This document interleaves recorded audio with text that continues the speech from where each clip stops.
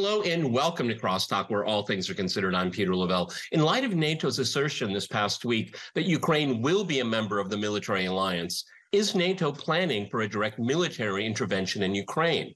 If yes, then it intends on going to war with Russia.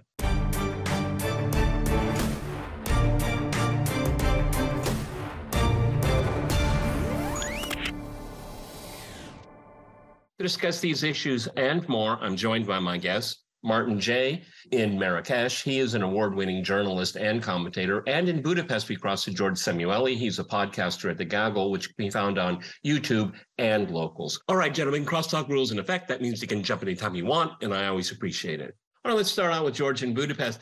George, we had the Secretary General of NATO, Stoltenberg. He visited Ukraine actually for the first time since the conflict started. Media reports it was unplanned. I have a hard time believing that. But, you know, what could be passed off as boilerplate commentary, Ukraine will become a member of the military alliance. I don't take it as boilerplate. I take that very, very seriously. And the Kremlin has taken it very seriously, too.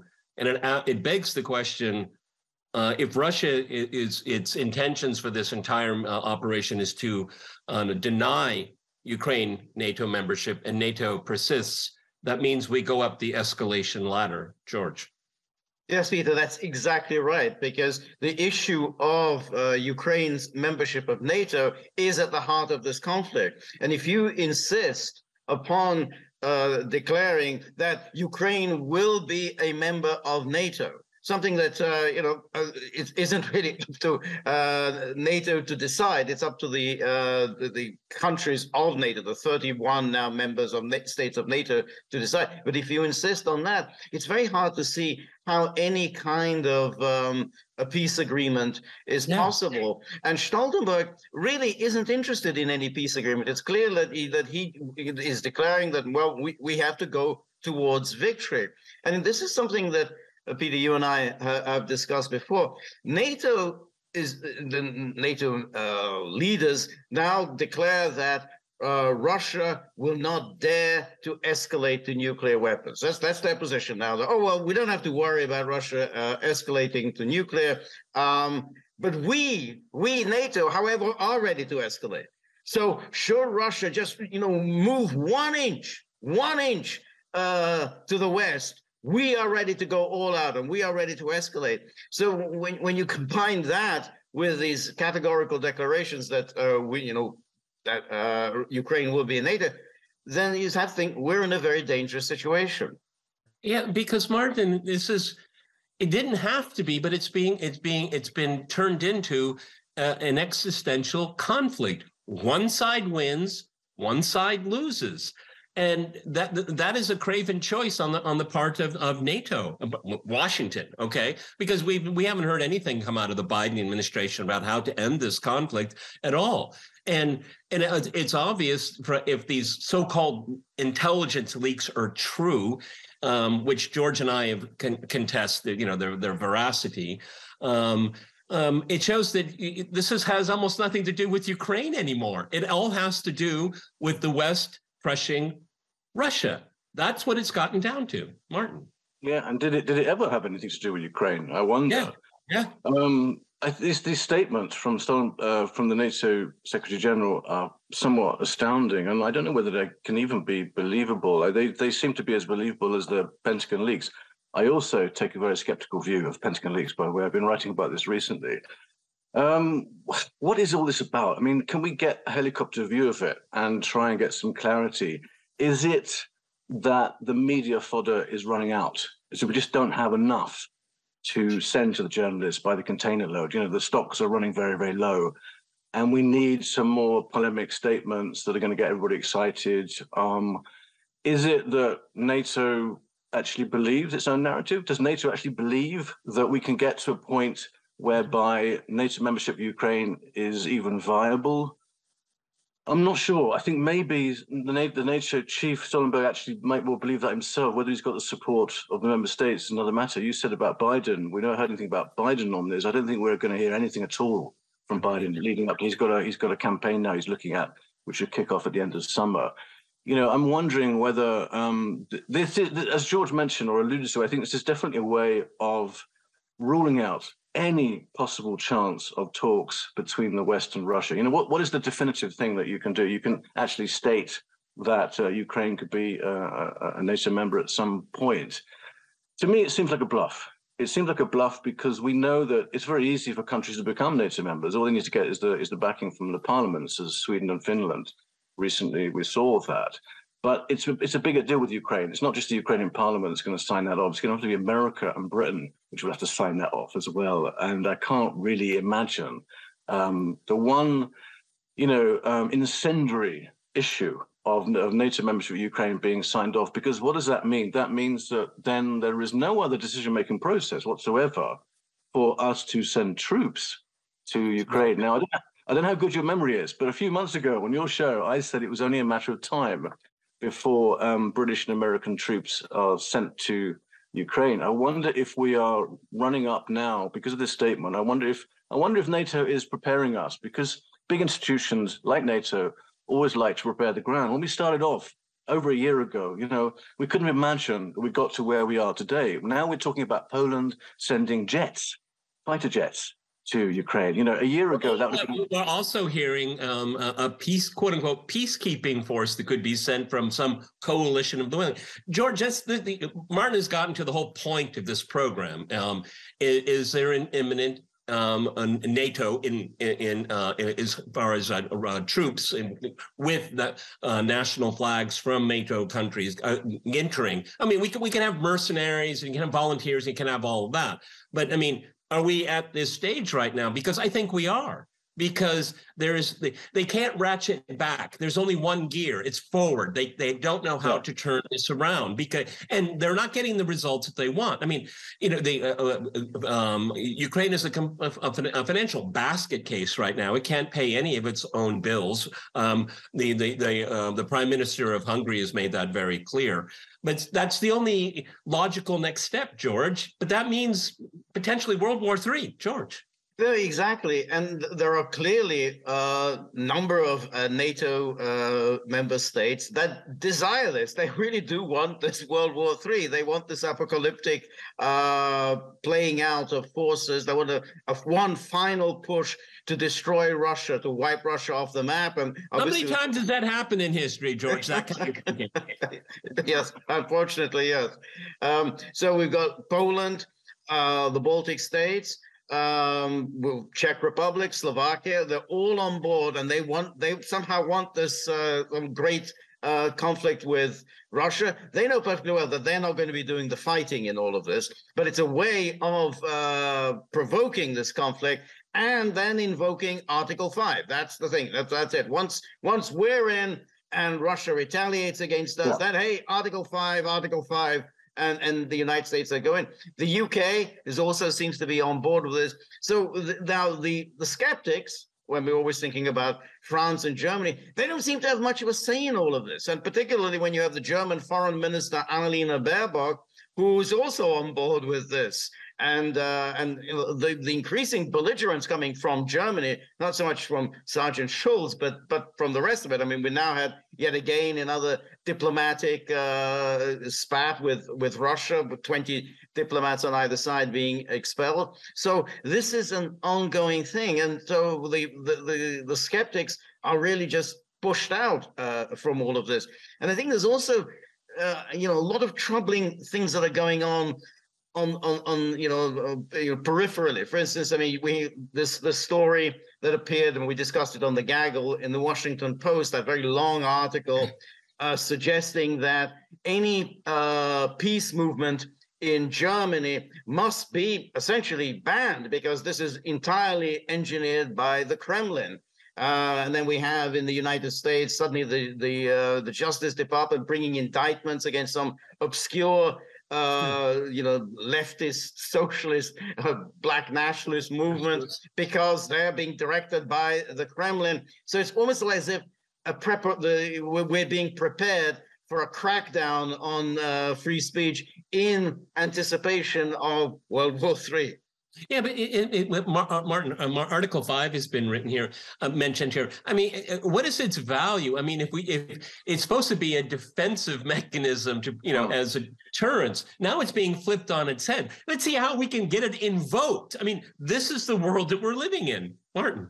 Yeah, and we should also remember that this is completely uncharted territory. I think you mentioned on your own show a couple of months ago that this is not Libya or Syria. This is Russia. We're going to war with Russia. And I think there needs to be a real wake-up call from NATO member states to exactly what they're getting into. Can we really even envisage Article 5 scenario where other countries would then arrive at Ukrainian's border and cross it? And then we're in a World War III scenario already. And, you say about France and Germany. Well, Germany is looking at this situation and thinking, if that were to happen, what would Putin do to our own country, to Germany? There would be a complete green light, carte blanche, for Putin to send rockets into the Germany across Poland, or even tank divisions across Poland. They've said this. They've voiced this. So I'm skeptical that we can ever get to this doomsday scenario. For me.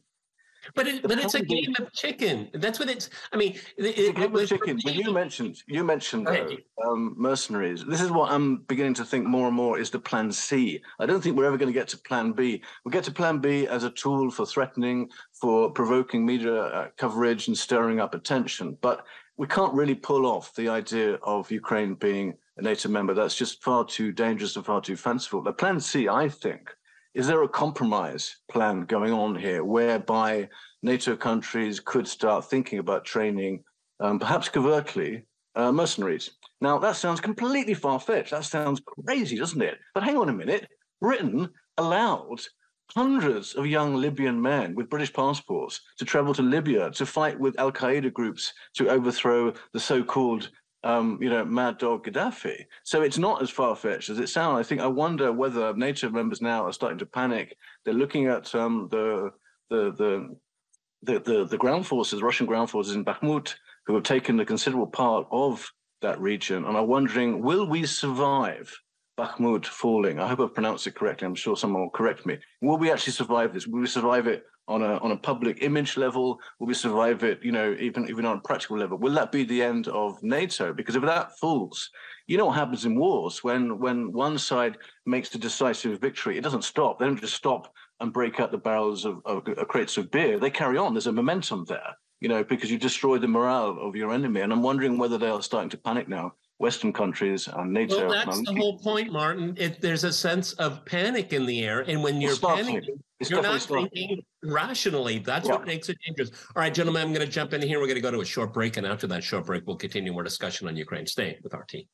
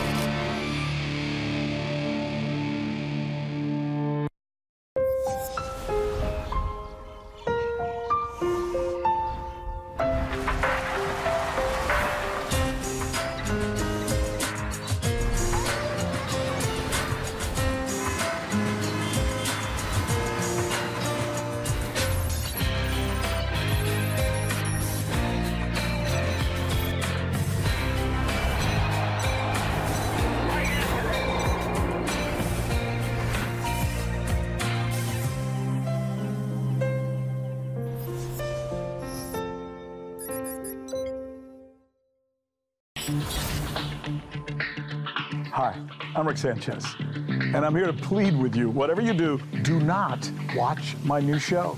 Seriously, Why watch something that's so different? Why listen to opinions that you won't get anywhere else? Look, if it pleases you to have the State Department, the CIA, weapons makers, multi-billion-dollar corporations choose your facts for you, go ahead. Why change? And whatever you do, don't watch my show. Stay mainstream, because I'm probably going to make you uncomfortable. My show is called Direct Impact. But again, you probably don't want to watch it, because it might just change the way you think.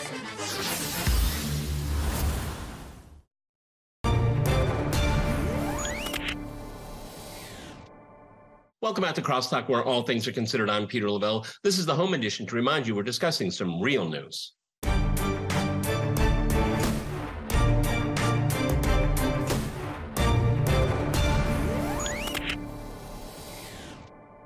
Okay, George, let's continue with the line of thought that we had on the first part of the program. One of the problems that, and it's something you and I talked about extensively, is the framing of this conflict, framing it in the West and how Russia frames it. From the get-go, the Russians have said that our security is at stake. You're not respecting our security concerns. We have told you for 30 years, NATO expansion is the brightest of red lines. I'm actually quoting the current director of the CIA. But in the West, it's existential, but it is turned into a purity test. You've already mentioned it. I mean, black nationalist leftist group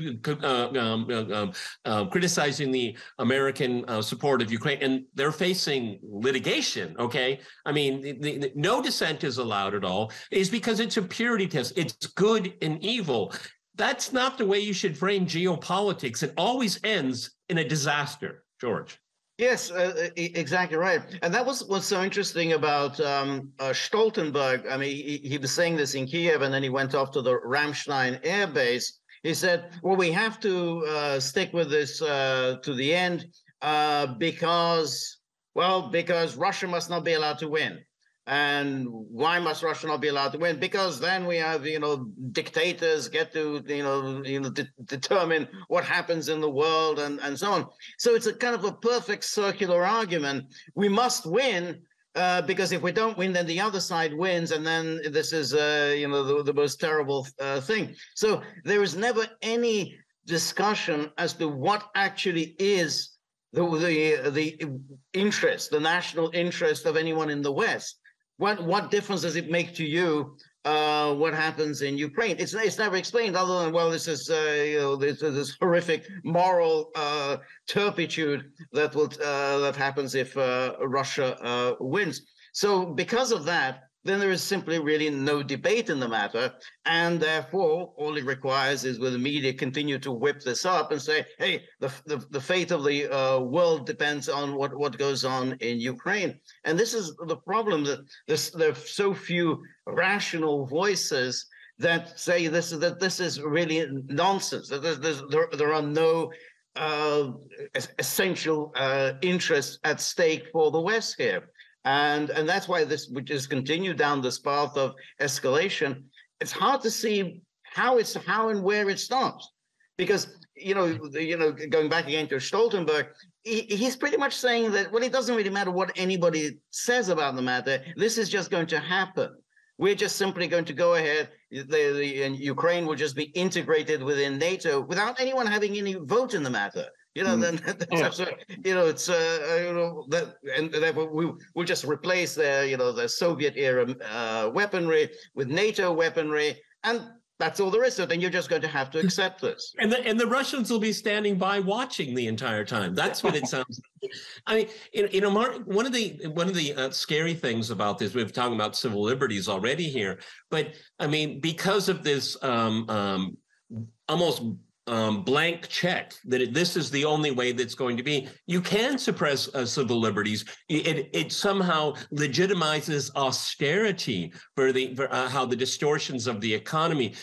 People in the mainstream media talking about, well, Europe survived the winter. Well, of course it did, but it's the winter coming that's going to be the difficult one, not the one that just passed here. But see, because NATO must expand, it must have Ukraine in.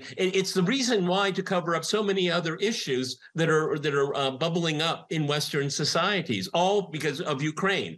I mean, I don't see how that washes, but it certainly is a it's a way for the elite to legitimize the status quo. Go ahead. Yeah, Martin. it's a massive conspiracy to distract media, regular journalists, from writing the regular stories on healthcare. You know, even in America, my American friends are constantly telling me, we don't have healthcare in America. I think what they mean is free healthcare.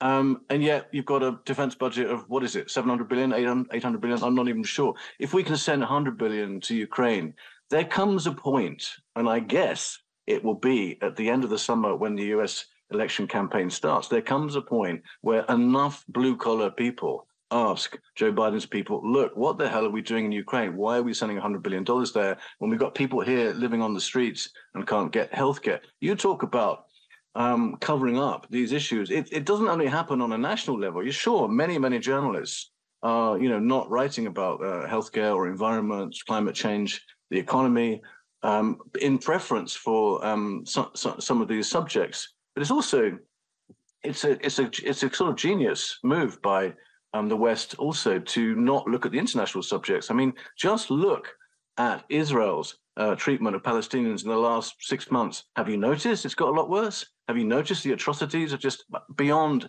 any of our imaginations now? It's gone beyond the pale now. It's gone over a line now. We can't even envisage, we can't imagine the horrors that are going on there. And it's not getting reported. And the reason why it's not getting reported is because there is this binary approach to international media, which NATO people understand very well, which is, let's focus on the big story. The big story is Ukraine. We've invested all the money in Ukraine. We've sent our correspondents there. Our coffers are very low. But I don't think this can go on forever. I think there is a tipping point.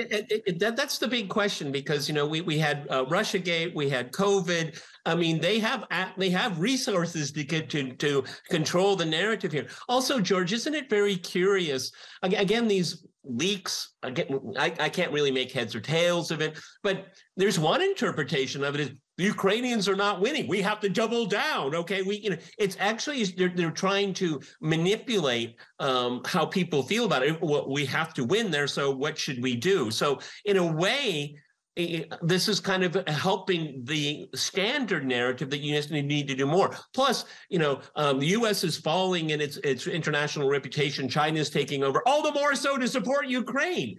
It's bizarre. It is. You can never lose. If Ukraine is winning, therefore we must stand in even more because, hey, they're winning. Victory's within our grasp. If Ukraine is not winning, if Ukraine is losing, hey, we must send more. Otherwise, Putin will prevail. So there's always a rationale for sending even more. And the problem is that, of course, many people in America are saying, well, what the hell are we doing? Why are we spending all this money on Ukraine when there are all these domestic problems that remain unattended to? However, that voice never prevails. I mean, it's the amazing aspect of the American political system, and other political systems as well, is that the actual desires of the public never really percolate upstairs. We have our political debates. They interact with all the favored journalists, and the journalists never ask those very questions. What the hell are you doing spending this money on Ukraine and not at home? Instead, how much more can we do for Kiev? What if Russia wins? What's going to happen then? They're always asking questions that the politicians can then, sweep away with ease. Well, that's how the political system operates. But it's a closed loop, Martin, because look at Secretary of State Blinken. He's Seymour Hersh strongly believes that he's involved with the destruction of the Nord Stream pipeline. In the last few news cycles, who is the origin of the 51 foreign policy experts that saying that the Hunter Biden laptop was Russian disinformation? When has he asked any questions by the media? Will he ever be asked any of these questions? I don't think so. Go ahead, Martin. No, but going back to the earlier point, what we are watching. I think George is wrong. I'm gonna bang my fist on the table. I think you're wrong about these questions. I think they are starting to be asked. If you look at the Washington Post coverage of Bakhmut just a couple of days ago, the headline said Ukrainian troops clinging on. Now, the Washington Post is the stalwart defender and supporter of Biden and the Democrats. So to use that Martin, But can't you just flip that and just say, well, we have to intervene. NATO has to intervene, and we just have to intervene. No, okay? but what I think that's one of the reasons for that. That's that spin of the story. But you've got to put it into context. I think the Ukraine program needs to win. It needs to advance meter by meter. If it does not advance and nothing happens and there's a stalemate, a status quo, by definition, Russia is winning. And I think some of the journalists are starting to wake up to this, and they are starting to ask these more difficult questions. There's not a great number, I admit, but I think, to take George to task, I think it's starting to. A few of the awkward questions are being asked. Can I just on the point that Martin made? Bakhmut is a point of contention, has been for some time between the Americans and Kiev, and they've made it. The Americans have made it clear in numerous scoops for Washington Post and New York Times that they don't think it's worth it to go on fighting for Bakhmut. They want Ukraine to focus on the counteroffensive, the supposed counteroffensive to break the land bridge to Crimea. So what the Washington Post reports is really part of a kind of an ongoing leak and counter leak of this narrative that the Americans want, which is stop it already with Bakhmut, waste of resources, focus on this land bridge in Crimea. Okay, yeah, but then it also gives people in the Pentagon saying, well, we told them, not to do that. They're always looking for an escape hatch. Okay, they're not going to be held responsible for this. Okay, all right. Well, we have 1 more minute left. Go ahead, Martin. Well, yeah, I think George is right, but it's still a real town. And it is still very symbolic, and it is still very crushing to the morale of the Ukrainian troops. But I think more crushing, though, and I think more relevant, is the timing of this NATO statement about Ukraine NATO membership. I think it's really important that Zelensky is starting to get nervous. He's starting to get nervous about the timeline, about the number of military kit that can be sent to Ukraine in the time span before we hit winter. You mentioned winter before. The last winter was quite mild. If the next one isn't so mild, things may well be very different. But let's not remember that Zelensky was the one who reached out to China at the end of February and said, call me. Now that has to be spooking the Americans. There's no way that Biden can sleep well at night with this scenario that at the end of the day, it's China that comes in and brokers a peace deal, because the credibility of NATO will just collapse. People will think of NATO as nothing more than a talk shop like the Arab League or the European Parliament or something stupid. If China comes in and Zelensky has said he wants them to come in, that changes the game completely. So I wonder whether this panicking from NATO is really about Zelensky's own position. And that's and we've run out of time, gentlemen, but we all agree on that. We can smell and see panic in the air. And that's why we all should be very, very worried. Always too little time for these big topics here. I want to thank my guests in Budapest and Marrakesh. And I want to thank our viewers for watching us here at RT. See you next time. Remember, CrossTalk rules.